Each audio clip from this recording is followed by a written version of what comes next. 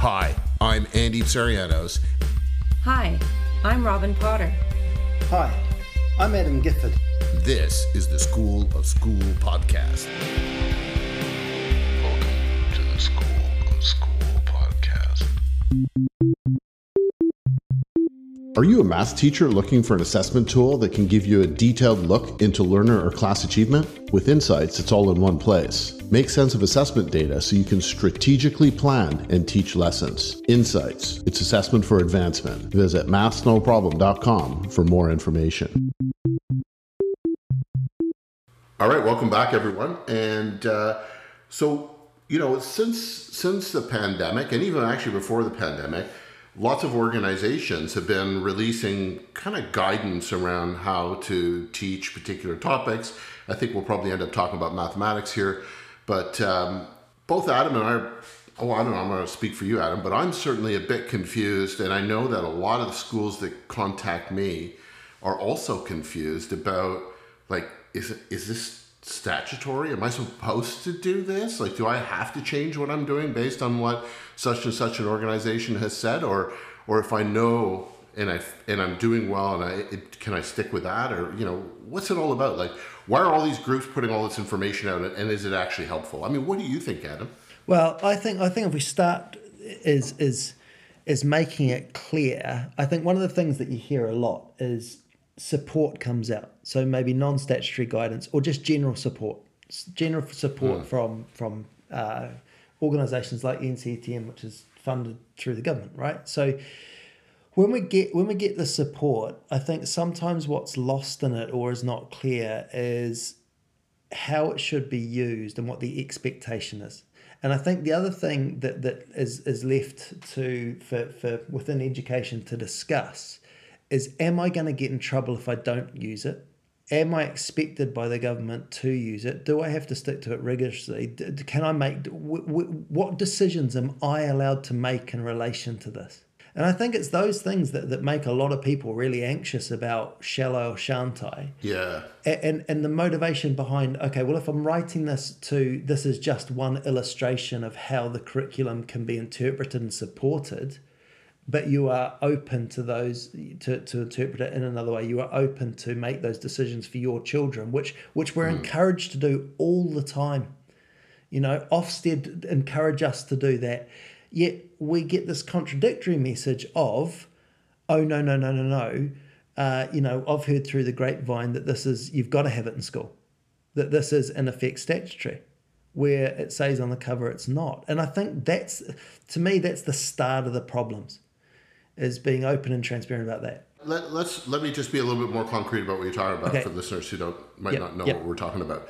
So I guess here what's prompted us to talk about this subject is in England, we've got a national curriculum. I think almost every country has a national curriculum. As a curriculum, some places it's provincial or state, like in the US it's per state sometimes. But, largely there's a body that says, okay, this is a standard, or it's a list of desired outcomes, whatever format it looks like. It's basically a statement by an official body, usually the government, that says this is what, by the end of year 3, children need to be able to do this, right? So that's a national curriculum. So in the UK, we have a national curriculum, and it's very explicit, and I personally think it's well written. I know I've read through it. I read through it constantly because of what I do. That's kind of my job. So, I could probably recite entire passages from the national curriculum. I've read it so many times. So that's one thing. And that's got two types of information in it. One is statutory, which means you must do it. Like, this is effectively the law. Like, as a school, your responsibility is to do this. And then there's non-statutory guidance, which is like, we think you should also do this, but you don't have to. But you need to consider it at least, we think.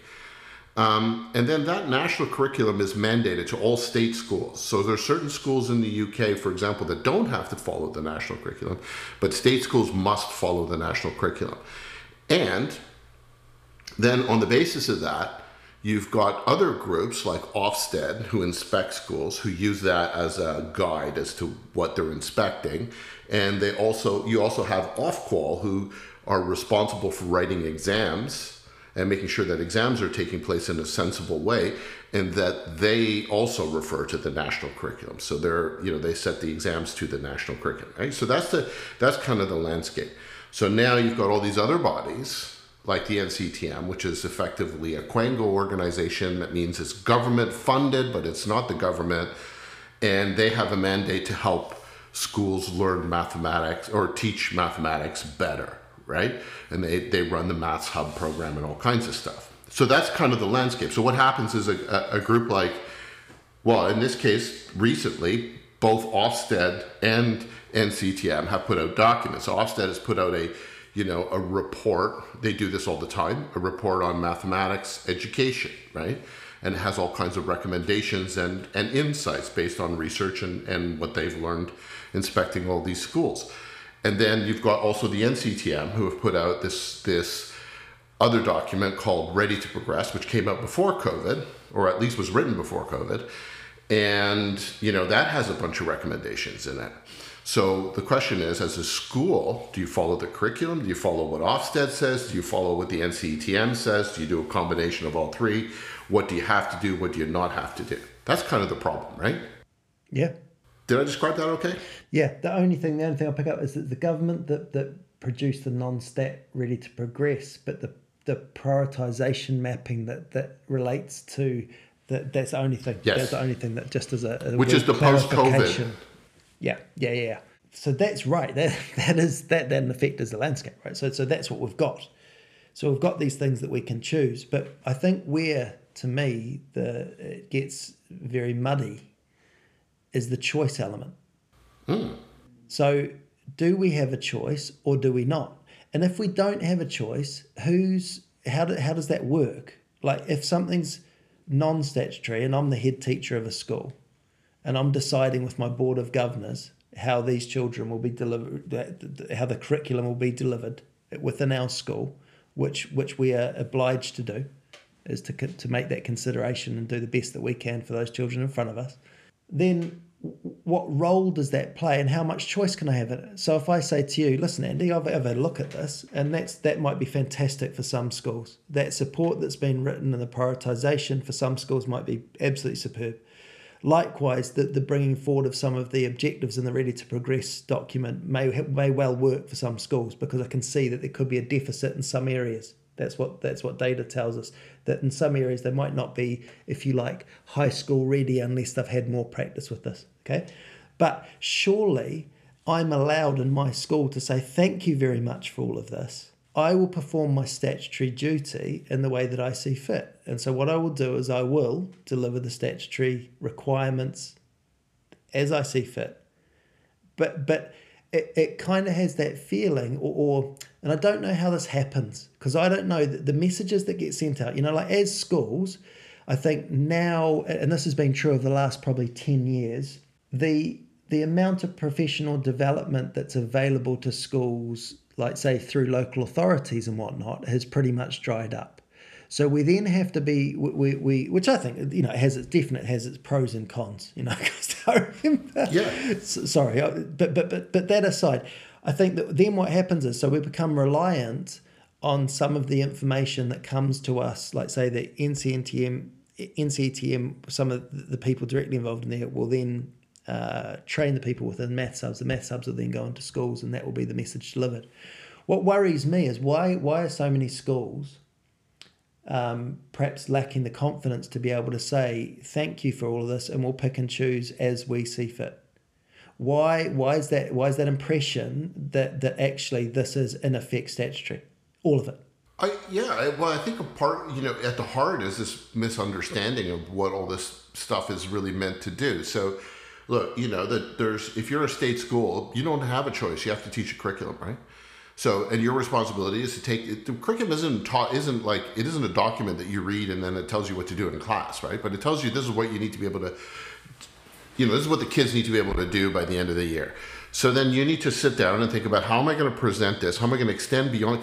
Because the idea is you're supposed to sort of, be ambitious in your own planning of your own school's curriculum, and you're supposed to use the statutory as your bench, like that's your framework. These are the things you must do. There's suggestions about other things you should consider doing. right? And you need to take that, and then you need to build your own curriculum around that. And that's the actual responsibility of schools. And Ofsted have been really crystal clear about that. If you listen to look at their YouTube channel, whatever it is, listen to their videos, they will tell you explicitly, that's what we're looking for, right? Now, you got the NCTM, for example, who puts out a document, Ready to Progress, where it effectively is different, and dare I say it, even contradicts the national curriculum, and has whole chunks of the national curriculum not even in it, right, that have been omitted. And they're clear about it. So it's the NCTM and the DFE together put out Ready to Progress, by the way, right? Yeah. It says right at the beginning, all this is non-statutory, aka you don't have to pay attention to any of this if you don't feel you should or don't want to, but we would like you to read it and consider it. What is that a basis to change your practice? If you're doing something that you're pretty confident is the right thing to do because you've crafted it over years, and like schools and teachers are experts at what they do. They're there, they've been doing it for a long time. Do you need to change what you're doing because somebody put out this document? Is that even the spirit that this document was created in? Or is it just kind of was it written in the spirit of if you don't know what to do, here's some help? And that's not clear, right? No, and I think there's a paragraph. I mean, I've not got it to hand. I probably could get it pretty quickly. But ultimately, effectively, there's a paragraph right at the beginning of Ready to Progress that says that this doesn't cover, all of the curriculum, and it makes it we're the statutory obligation that we have is to get in primary school is set out in the curriculum. But I would just go one step further than that and to say, we want them ready for secondary school, and that's what's contained in our curriculum, because the curriculum that follows on from primary school is based to follow on from the curriculum that's a statutory requirement, so all children can access their learning and continue to learn in that fashion. So, but the confusion is that that's not necessarily the message that goes out, right? So yes, it says that in the document, but do people read the introduction? Probably not. They jump right into the content. And when you talk, so schools that I've talked to about this, because schools call in all the time, and I always try to get in on those conversations, often talk to the schools themselves. And, in more than one case, it was presented to me as this is seen as the new curriculum, right? And people are effectively saying to me that that's what the NCTM is saying, and that's what the maths hubs are saying. So there's some confusion around, well, is this really, should we be changing our practice based on this document, or is this just helpful information and sort of professional development level type stuff? If I don't know how to teach this topic, here's a whole bunch of good ideas about how you might do it. Or is it do I need to stop doing what I'm doing and start teaching this way? And that's really confused for a lot of people, right? But I think what people have to, that maybe don't know about the process. Now, I've been part of the process, right? So I used to be a primary lead on a maths hub right from their inception, right at the very, very, very beginning when it was just a pilot program. So I remember when the I'm going to call it the new curriculum, even though it's really old now. but the last curriculum, the curriculum we're using now, all right? The current curriculum. Yeah. The current curriculum. I was trained by some people who were heavily involved in writing that. And the sole purpose of my training was to then disseminate that information into schools. Okay, so I think I had 2 days training from memory. It's pretty vague, but I think it would say, just for argument's sake, 2 days training for the entire curriculum across all year groups. So then I take away some of the key messages that I heard. Now remember my bias, right? which is all sorts. What I can listen to understand. I might not have understood some of it, right? I might have taken the things that I hold dear to my heart and taken those away. So then I go into other schools. Now, not all schools get someone coming in. Okay, so say I go to the school next door to yours, Andy. I might do a half-hour staff meeting. Yeah, so now I've got all of the curriculum that was given, that I don't know how long it would have taken to write, but a long time, months if not years. Okay, so we've taken this down to 2 days. Now I take it out into schools, and I do my very best and say a half-hour session or an hour session, or if I'm really lucky, I might get a full day.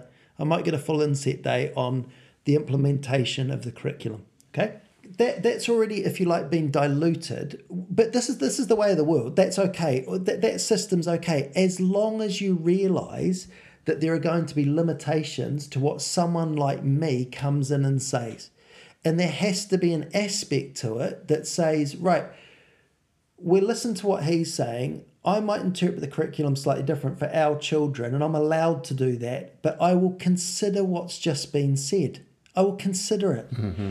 But it's not me coming into schools and saying, by the way, Andy, the only way that you can teach number bonds or bar models is by doing it this way. That's it. But I was in a privileged position that I could say stuff like that. Now, I tried very hard not to. I tried very hard not to put my bias, an unconscious bias you can't do much about, but what I knew that I liked in the curriculum, which usually means the stuff I understood, and then the stuff that I didn't like in the curriculum, which usually means the stuff I didn't get, right? And so, but the reality is that I might have come to schools and put more emphasis on something because I found it easy to talk about because I got it. So does that mean that in the curriculum when it was presented, way back when, does that mean that now the school that has had my half-hour training comes over to your school and says, oh, Andy, by the way, get rid of this. It's all about this now, and it's just bar models. So we don't use number lines, we don't use counters, we don't use anything, just bar models, because that was the really key message in amongst this. Yeah. Well, then people should be terrified when people are that sure. I always used to say to people when I start training, come into training with a degree of skepticism. Challenge what I say. Don't just sit there and lap it all up. But be a skeptic because your kids are too important just to for one person to come in and that's what I think is perhaps missing is schools are desperate to get it right. They feel very accountable. They're worried about getting it wrong. This sort of, this whatever punishment might come on. And often that's just a perception. That's a perceived punishment or something like that.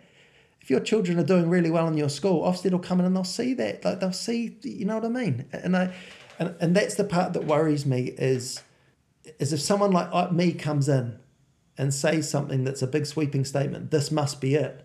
Ask questions.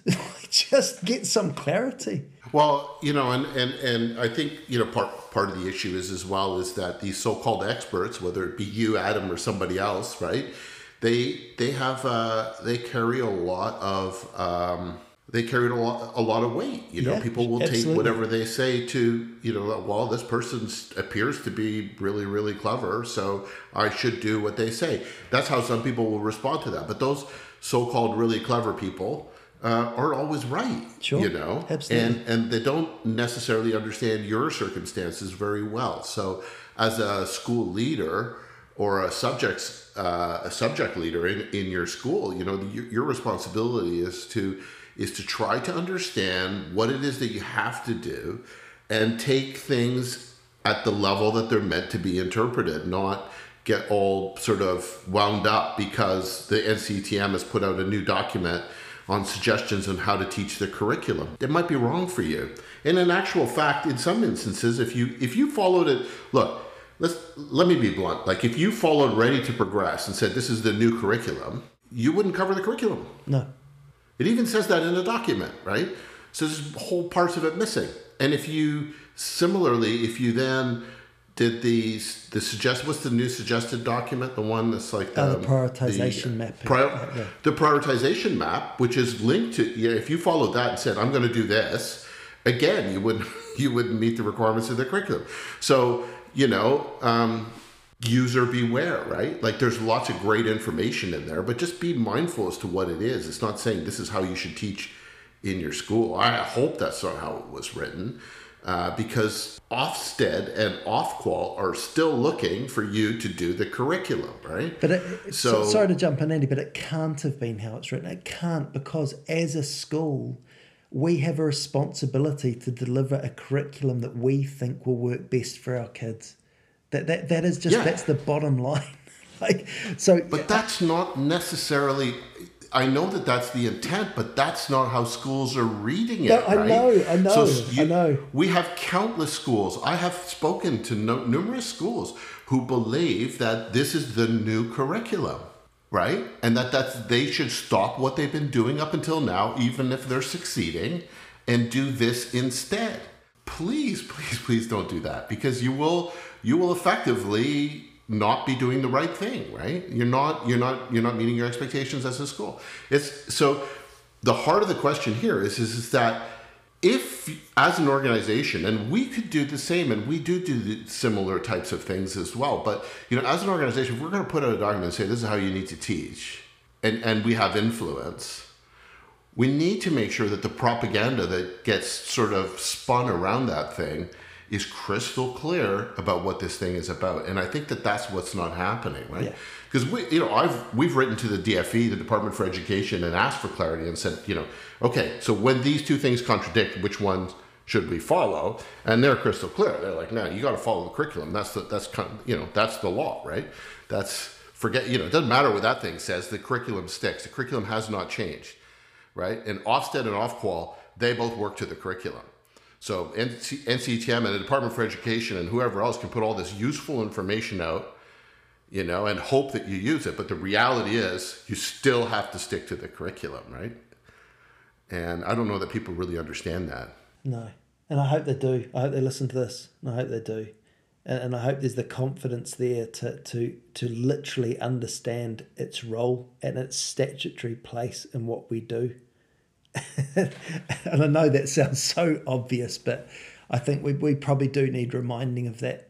Yeah, exactly. So I might not agree with the fact that, like, I give a really practical example. I might not agree that fractions should start in year 1. I might think it should start in year 3, right?